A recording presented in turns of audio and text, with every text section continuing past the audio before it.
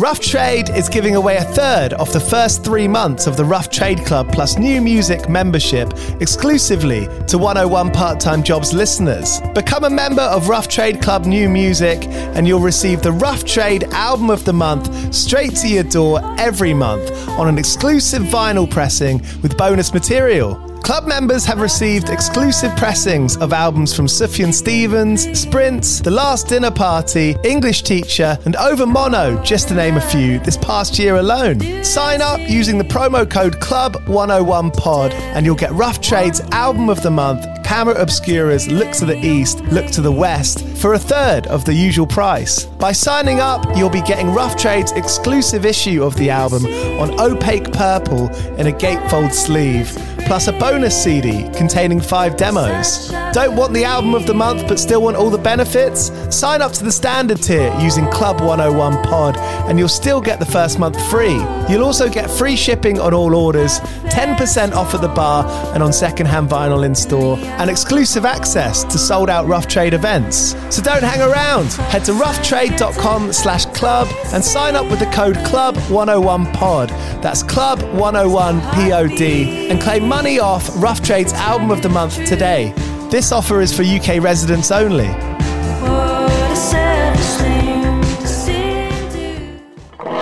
Do you play in bands? I did for the longest time. And I wish that I knew that DistroKid was a thing. I don't even think it existed back then. DistroKid makes music distribution fun and easy with unlimited uploads, and artists keep 100% of your royalties and earnings. 1 million plus artists rely on DistroKid to get their music on Spotify, Apple, YouTube, TikTok, Tidal, Instagram, and all the major streaming services. When you get DistroKid, you can see a DistroKid bank and withdraw your earnings. You get notified when you've earned royalties and you can withdraw via the app. And you can even check your streaming stats on Spotify and Apple. Get 30% off your first year on DistroKid by going to distrokid.com/VIP/101pod. 30% off for your first year. That's not bad. We know it's a tough world out there. Why don't you make it easier for yourself? And to get 30% off that free year as an artist, where you get 100% of your royalties and earnings, go to distrokid.com/VIP/101pod. All right, stay with me. I'll be right back after this. When you need mealtime inspiration, it's worth shopping Kroger, where you'll find over 30,000 mouth-watering choices that excite your inner foodie. And no matter what tasty choice you make, you'll enjoy our everyday low prices, plus extra ways to save, like digital coupons worth over $600 each week. You can also save up to $1 off per gallon at the pump with fuel points. More savings and more inspiring flavors make shopping Kroger worth it every time. Kroger, fresh for everyone. Fuel restrictions apply.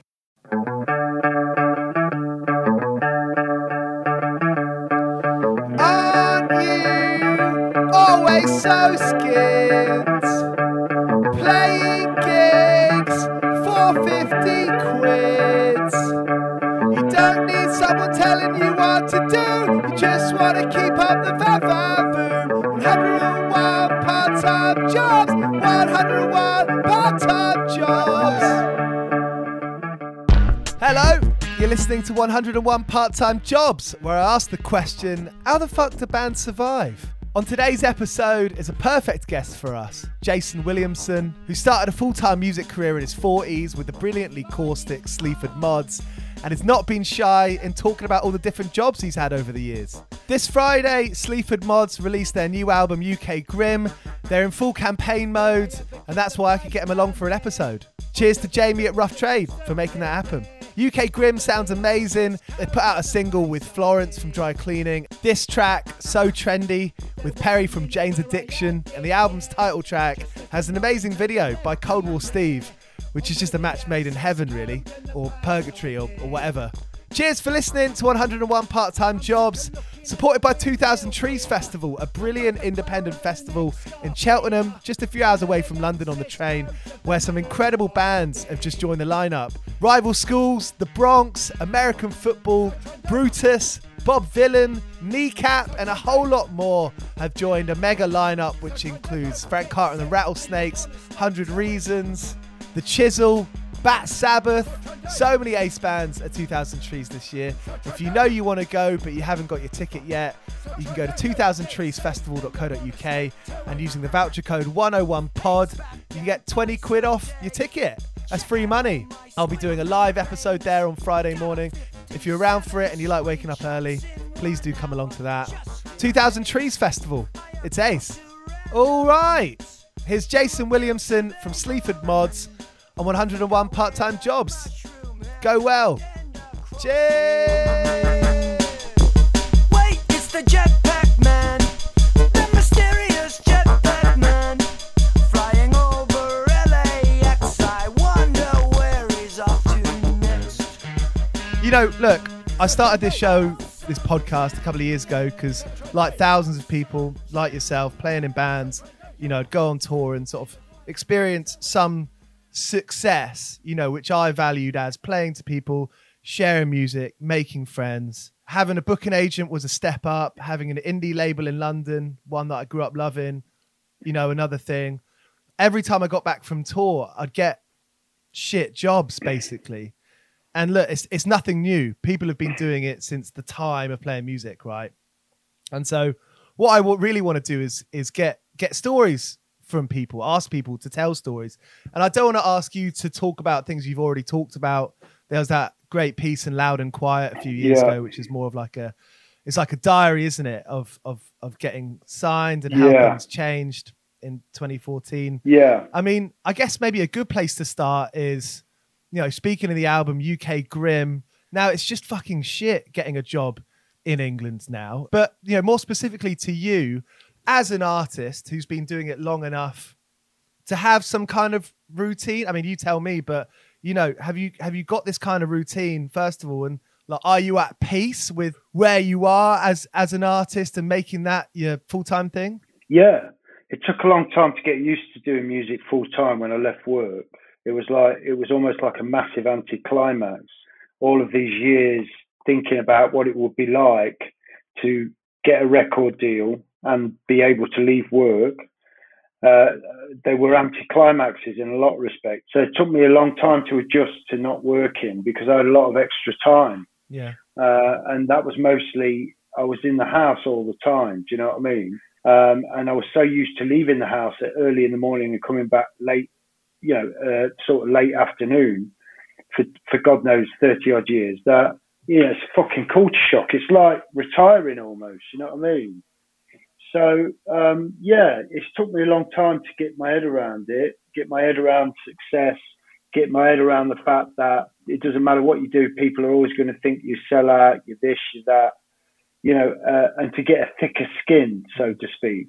It's taken me a long time. And I feel like I'm at a point now where I can safely say that is starting to really kick in. Do you know what I mean? Kick in a sense that, you know, you're a bit of level-headedness on it and a bit of a balance. Yeah, I've got a balance with it now, and I've got a balance with myself, and I've had to have a lot of therapy,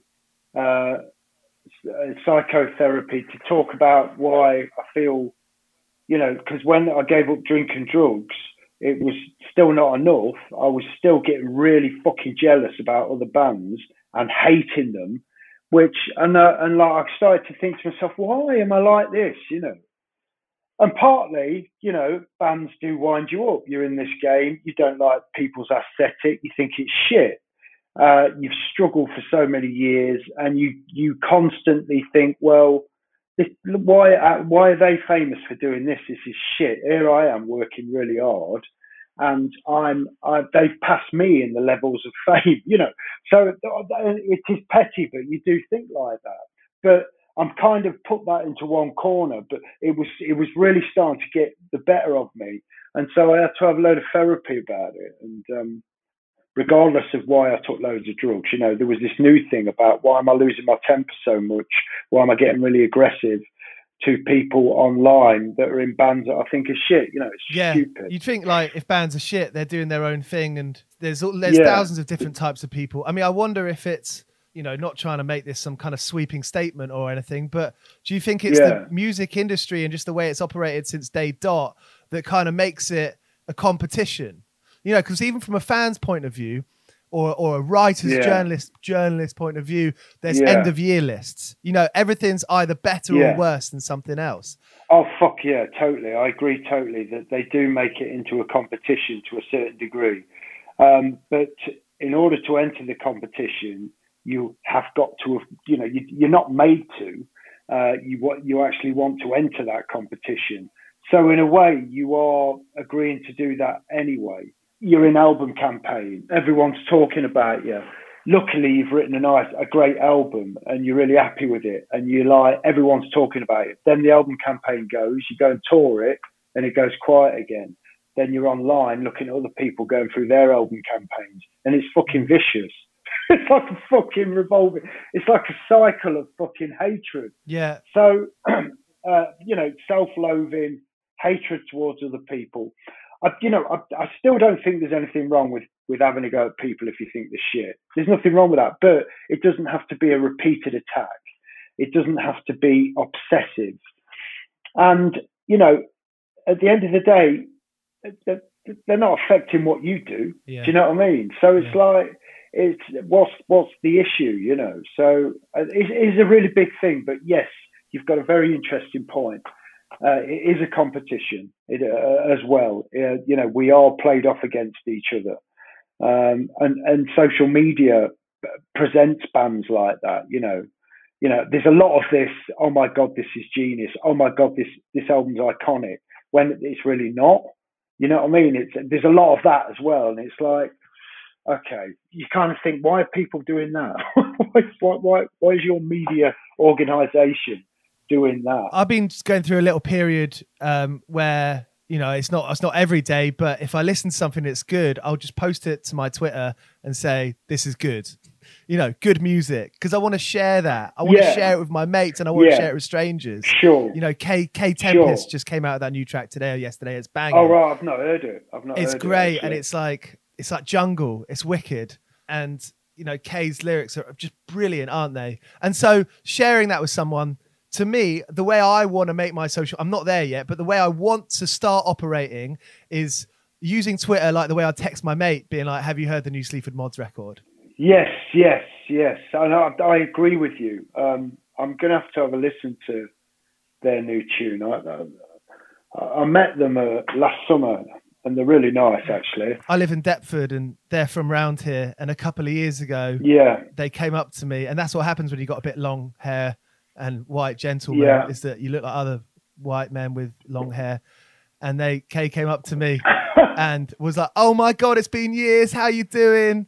What? And I was feeling quite sprightly. Ooh. And I was like, "Yeah, I was like, how's it going?" You know, I just read The Bricks That Built the Houses, and you know, I was a fan. I still am, but at that time, especially, I was a fan. Oh. And you play along when someone recognizes you.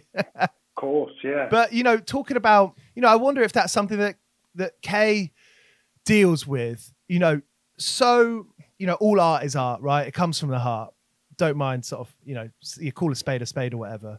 You know, I do wonder if, you know, talking about socials and fucking metrics, you know, saw a great songwriter, Sean Hagen from the High Llamas, tweet the other day, like, look, I can't play any of these festivals because I don't have the followers, even though the High Llamas are this fantastic fucking band, you know, and it kind of commodifies the thing. And, you know, that's commodity, and music has been a conversation forever. I wondered if you'd sort of had any recent progressions with that stuff, recent thoughts.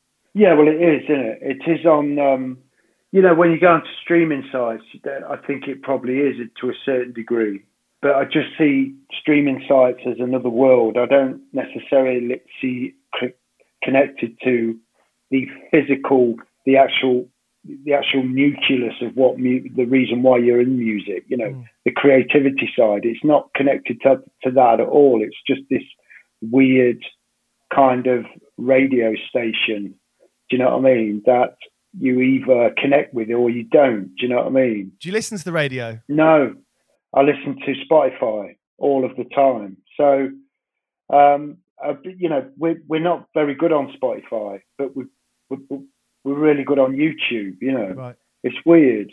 So, but I had this same conversation with my daughter yesterday. She's like, "You've nearly reached 100,000 followers. You're going to get a silver plaque." I'm like, "What?" the fuck's that? Does that happen? Is that real? Yeah. And she goes, when you get 1 million, you get a gold plaque. I'm like, oh, right. It's weird because you get a lot of people on Spotify that have got really healthy numbers, but their live shows are next to nothing. It's like they're playing really small venues.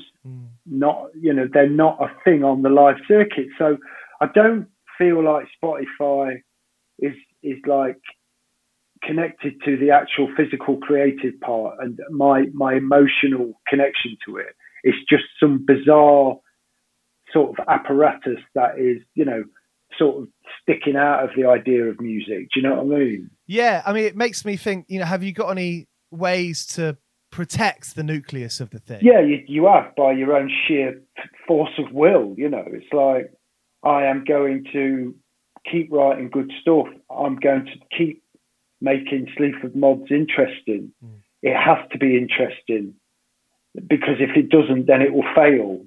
So that in itself is really all I need. I mean, obviously you need people to support you. You need people around you, but this has all come from just having that one single thought. Do you know what I mean? In earlier days, when you're working a multitude of jobs and you're working a little chef or you're working at Chicken Factory, you're doing all odds and ends. You can see with Sleaford Mods, where you've written around that, you've written from your experience there. This sounds like such a wanky journalist question, everything I don't want to be, but what do you write about now without kind of drowning yourself in the news? Do you think anything's replaced that as your kind of well of shit to write about? Yeah, I think the outer world, what you see around you, which was always a part of Sleaford anyway, but also my own internal monologue, my own memories of childhood, which has been, a little, quite prominent on the last two albums. I mean, that might not continue, but there is always something that you never truly escape sorrow and depression, and you never truly escape loneliness, even when you're on a career high. You know what I mean? Even when you're financially stable, it's still there. So I'll always connect to it. I think because the severity of my emotions was at such a high level when I had nothing and I kept failing and I had to keep picking myself up, that it will always stay with me. It's become imprinted onto my psychology. So the stuff that we do will always be laced with that. Do you know what I mean? Yeah. And I don't think there's anything wrong with that. I mean, even long ago as 2 or 3 albums ago, we were getting accused of, talking about stuff that didn't connect to us, from people that have got absolutely no right to say that have not come from that area of life as well. It just pisses you off. So it's like people, you're always going to get it. It's never going to go away. But, as I've said earlier, I'm very good with that now. I've put that into a box, you know what I mean? 101 part-time jobs. 101 part-time jobs. Like I say, I'm 31. When I was 10 and my parents decided the best thing to do was to send me away to a boarding school. We weren't a boarding school family, even though my name's Giles. But 2 years, 3 years at boarding school, that's coming out of me now, and it's interesting to kind of notice patterns and behaviors, and it's interesting about how the things comes around. And I'm with you. I'll have a really good day. Music Week printed their podcast of the month was 101, and I have these, those good times, right? And it's still there. It's still there, even when things are going great, even if I'm having a great, it won't leave. Even if I'm having the best day with my partner or your friends, and it is something to work through, and it doesn't have to be a bad thing, I suppose, is what I'm trying to. It's not a bad thing, because you've obviously done something very good with it. You're trying to face it. That's all you can do with trauma. Do you know what I mean? Some people don't do very well with it at all, and it ends up devouring them. But that sounds quite positive. But you're right. It won't ever go away. It's a part of your makeup, and especially if it's got something to do with your parents. They are such a strong, powerful presence in your life, throughout all of your life, There's a lot of transparency in the music industry right now. lots of people are talking about their personal experiences, you know, and it's a very powerful thing. As well as that is a lot of powerful art coming out. The latest single with Florence and, you know, Dry Cleaning are she's such a great lyricist, isn't she? Because she puts you in such an amazing place. Yes. And I wonder, especially in a time, I wonder if we will go through times and years and bouts long and short of, you know, not really seeing the good stuff, out from the shit, I suppose. Have you always been digging for good music, listening to other people, focusing on, you've always been interested in digging that out? Yeah, it's hard for me I find it hard to get a lot of good results from modern music. I'm just not I'm not your biggest music fan in that sense. You know, I just can't accept everything like some people do. And I do wholly believe that some people like a lot of things. I don't think it's a cynical thing. But my tastes are very, I don't know what they are, but they're much like the music we do. They're very minimalist, you know. And so things will come along occasionally that I'm really taken with. I've been listening to a lot of older music of late, you know. What kind of stuff? Just stuff, mainly 80s stuff. Flock of Seagulls, Soft Cell, Pet Shop Boys, Style Council, stuff, and stuff like Paul Weller's solo stuff I've been going back to again. Just stuff like that, really. Mixed in with stuff like Alex Cameron, Aldous Harding, Dry Cleaning, Lone Lady, which I'm quite big on at the minute. She's really interesting. Just stuff like that. Do you know what I mean? Do you think it's part of your job description to be a digger? You know, if we're looking at the way that people have mixed records into each other in production, part of their job description is crate digging. Do you feel like it's part of your job description to go back and see what's, you know, set off those synapses, or however you want to call it? Yeah, I do. I think it's the only way to move your own music on. I think without listening to new music, you just become stale. But that said, you know, when people sort of say, what were you listening to when you were recording the album? Well, nothing, you know. Sometimes I won't listen to anything. You don't feel like anything is inspiring you. You just go into the studio and things pop up that you immediately try to catch on to.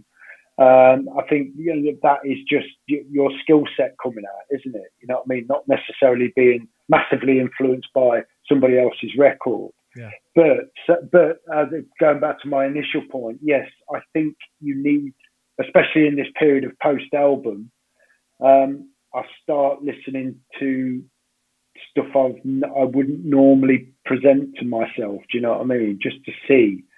But I really do wish I could get on with modern music more. You know, I just find it really hard to sort of get myself into some stuff. There's not a lot that appeals, you know what I mean? What about TV and books? Yeah, always TV, books, films. Yeah, you know, I'm not a massive reader, but, you know, I do try and read all the time. It just takes me such a long time to finish a book, do you know what I mean? Yeah, I do. So currently reading Van Gogh diaries, letters between him and his brother, and a book on the Snowtown murders in Adelaide, Australia. Yeah, look it up. It's really. I mean, it's obviously very horrible, but the sociological landscape that surrounded these people is interesting. You know, the kind of underclass. You know, no future, no options. It's really quite interesting. You've got a couple of IMDb credits. You're great in landscapers. I'm thank you. Pretty sure I've seen you say that you enjoyed it, but you know, you did enjoy it, did you? And... Yeah, I did. Yeah, it was good. It was. Yeah, it was all right. It was. It's really hard because you don't want to. You feel like a bit of an imposter. You know, you don't want to overstep your mark because there's people out there that've dedicated their life to it. So you do feel a little bit like you've just walked in the side door. But saying that, you know, I put a lot of time in trying to get music together. So I kind of, you know, I put my work, I put the hours in, you know what I mean? I've done my apprenticeship, so to speak. So yeah, I mean, I don't know. It's a really tough one. I really enjoy it, but I think it's something that I'm still in two minds about. You know, do I really want to devote more time to it if I can? I don't know, you know what I mean? It's a tough one. I can see you being written into something. You know, you got a strong character. Thank you. Yeah, I've got a couple of things I'm doing this year with people, but I don't take myself seriously with it because there's still a part of me that there's that imposter syndrome. Do you know what I mean? Yeah. But I love what I love is you know, I know challenge is a cheesy word, but it's right. It's like, can I do this? It's like, can I play this person? And yeah, I really enjoy it. You know, once you've got the lines down and you know the flow's there, and it's really good. Have you had anything else like that you've dipped into? I mean, you know, have you written much, like, you know, the written word in a sort of different kind of format? Bit. You know, I've got a couple of projects at the minute, kind of written stuff, but it's really hard. I hate writing. I find it really boring. Not songwriting, but kind of writing, kind of book writing is really laborious. I find it's like I really have to be strict with myself and sit down and do it. Do you know what I mean? Yeah. I mean the end result's really fucking good if you put the work in with it. You know, if you do a good job of it, that's really satisfying. But the actual work is it's fucking hard. It's really hard. Have you met any surprising Sleaford Mod fans? To be honest with you, anyone. I mean, anybody that likes it is. I can remember Stuart Lee coming to a gig. Like, Andrew was like, Stuart Lee's here. I'm like, what? Great. And he's just at the bar. He said hello to me. I'm like, fucking hell. So it still surprises me that people of that ilk like it, because I do regard people like that way more able than myself. Do you know what I mean? As you do, you know. So I'd love to see more comedians play at gigs. You know, I didn't Stuart Lee do some stuff back in the day. Yes, probably does some stuff with Nightingales in the last few years. Yes, he has. Yeah. Would you do that at Sleaford Mod show? Is that like something that you'd entertain? Yeah, I mean that's something that because it really worked. I thought. Yeah. It really did work, and I'm wondering if we could do it again. But we could, you know, depending on the venue, if it's a real big venue, it might not come off. But fucking hell, you know, loads of people do it, don't they? But yeah, it's definitely something that we'd like to do again. I went to go see Squeeze the other day, and Dr. John Cooper Clarke opened, and it was just fucking brilliant. What was he like? Was he good? Really good. Yeah, you know, you really had to listen though. I think that's the probably biggest thing is that, like, first of all, you've got to be with mates that know when to shut up. Yes. You really had to listen to the sentences to get the joke sometimes. Yeah. You know? So there's that concentration that you're really requiring from the audience. Yeah. Very much so. Very much so. Are you doing much stage production for the upcoming tours? Are there ideas there? Yeah, got another. We're looking at, you know, changing the lighting, because all we've got is a lighting show behind us. So we're looking at other ways of doing that. And you've reminded me, so I've got to send the set list off to the lighting guy. But yeah, there'll be other ways. There'll be we're trying to find different angles. Yeah. People listening to this might think this is a fucking cop out. We haven't really talked about jobs, but really, like, all of this stuff is your job, isn't it? All of this stuff, they are all part-time jobs of the bigger job. Oh, big time, yeah, you know what I mean? And I don't really think people want to listen to some of the jobs I've had, to be honest. All right, I've got 2 more questions left, if that's all right. Yeah. Richard Herring style, one of my emergency questions is, have you ever gone through any regrettable sartorial stages? Have you ever had any bad fashion periods? Oh, God, yeah, fucking hell. What are we talking? Kind of just Liam haircuts. I don't really suit a Liam haircut. You know what I mean? That in itself, kind of like long and then down here like a 70s football player. Yeah.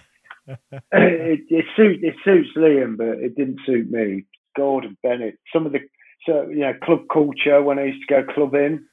Some of the like outfits I used to wear like boot cut kind of trousers with snakeskin cowboy boots. No.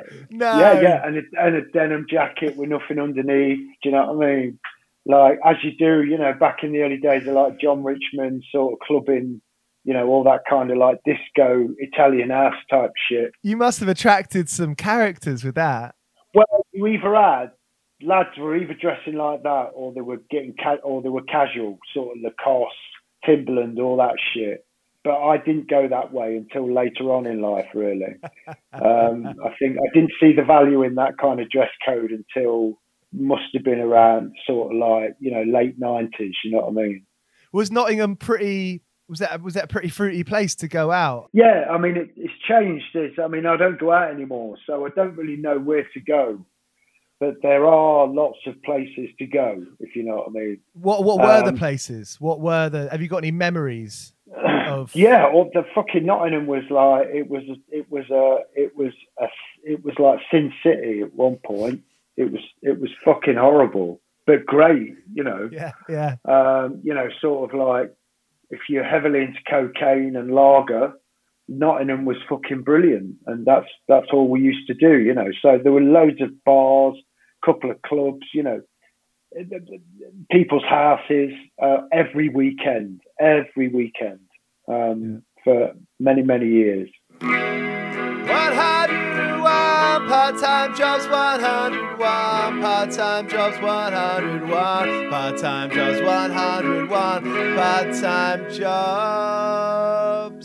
I fucking despise that kind of work environment where no one owns up to their mistakes, or the kind of LinkedIn fueled thing that I'm the best person at my job.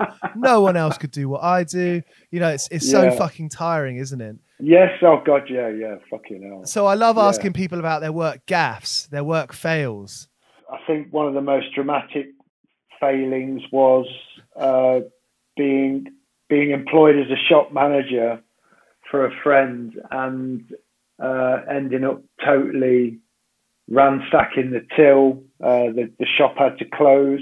I had to pay all the money back via my wages, and to this day he still maintains that I still owe a bit of money. But I shouldn't laugh because it wasn't very funny, but I was in a complete state, it just wasn't. I took on the job thinking it would take me out of this warehouse and give me a bit of a better life, but it did the exact opposite. It was hell on earth, and I failed. I must have been in the job 6 months, and then I had to call up and say, I've stolen loads of money, and please don't call the police, but if you're going to, then fair enough. They didn't press charges in the end, but I paid. I didn't get my last month's wages, and had to move home to my mum's, and in utter shame, really. And I think that was kind of like the lowest point ever, because I was like doing loads of drugs, completely addicted to speed and cocaine. Not addicted, but I would just get into vast amounts of debt. I was a wreck, you know what I mean? So my mum sort of took me back in for the third time. This was the third time I've moved home, and that's when things started to slowly improve. Wow! Cheers for telling that. That's really heavy, isn't it? Really heavy, yeah. So there's a song on the new album called Till Dipper, which talks about that, and it's not celebrating the fact that you're nicking off the man. It's more discussing the reasons why you're doing it, and you're blaming everybody else apart from yourself. There is a thing about minimum wage being completely unrealistic. You just, even back then, you just can't do it. It's like you just live in a shoebox. It's just no way to live, So there is that debate around it. But yeah, a lot of my spectacular personal failings were down to me and my reluctance to stop using drugs and alcohol, and to stop lying and stealing and, depending on everybody else. You know what I mean? Jason, cheers for being up for this. Thank you. Really appreciate your time. Thank you very much. So there was Jason Williamson from Sleaford Mods here on 101 Part-Time Jobs. Cheers for listening, as always. Back with another episode later this week. Here's some Cocksparrow. I've been working all day for me mate on the side, running around like a blue-ass fly. I've been working all day.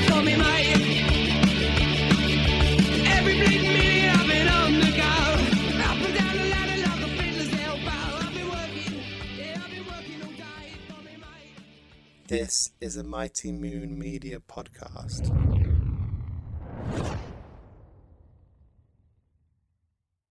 It's happening daily. We're being conned by the institutions we used to trust. The mainstream media is distracting us with meaningless headlines instead of focusing on the harsh realities facing American families. Time is short before something big happens, and that's why so many folks are preparing. They're becoming self-reliant by investing in emergency food storage from My Patriot Supply. Go to MyPatriotSupply.com and secure 4-week emergency food kits for each member of your family. Each kit contains tasty breakfasts, lunches, and dinners, averaging over 2,000 calories per day. Save $50 on each 4-week food kit you purchase, plus get free shipping on Ready Hour 4-week emergency food kits. You're not ready if it's not Ready Hour foods. At My Patriot Supply, you can also get solar power generators, water filtration units, heirloom seeds, and survival gear. Order by 3 p.m. and your unmarked boxes ship the same day. Shop MyPatriotSupply.com today. MyPatriotSupply.com.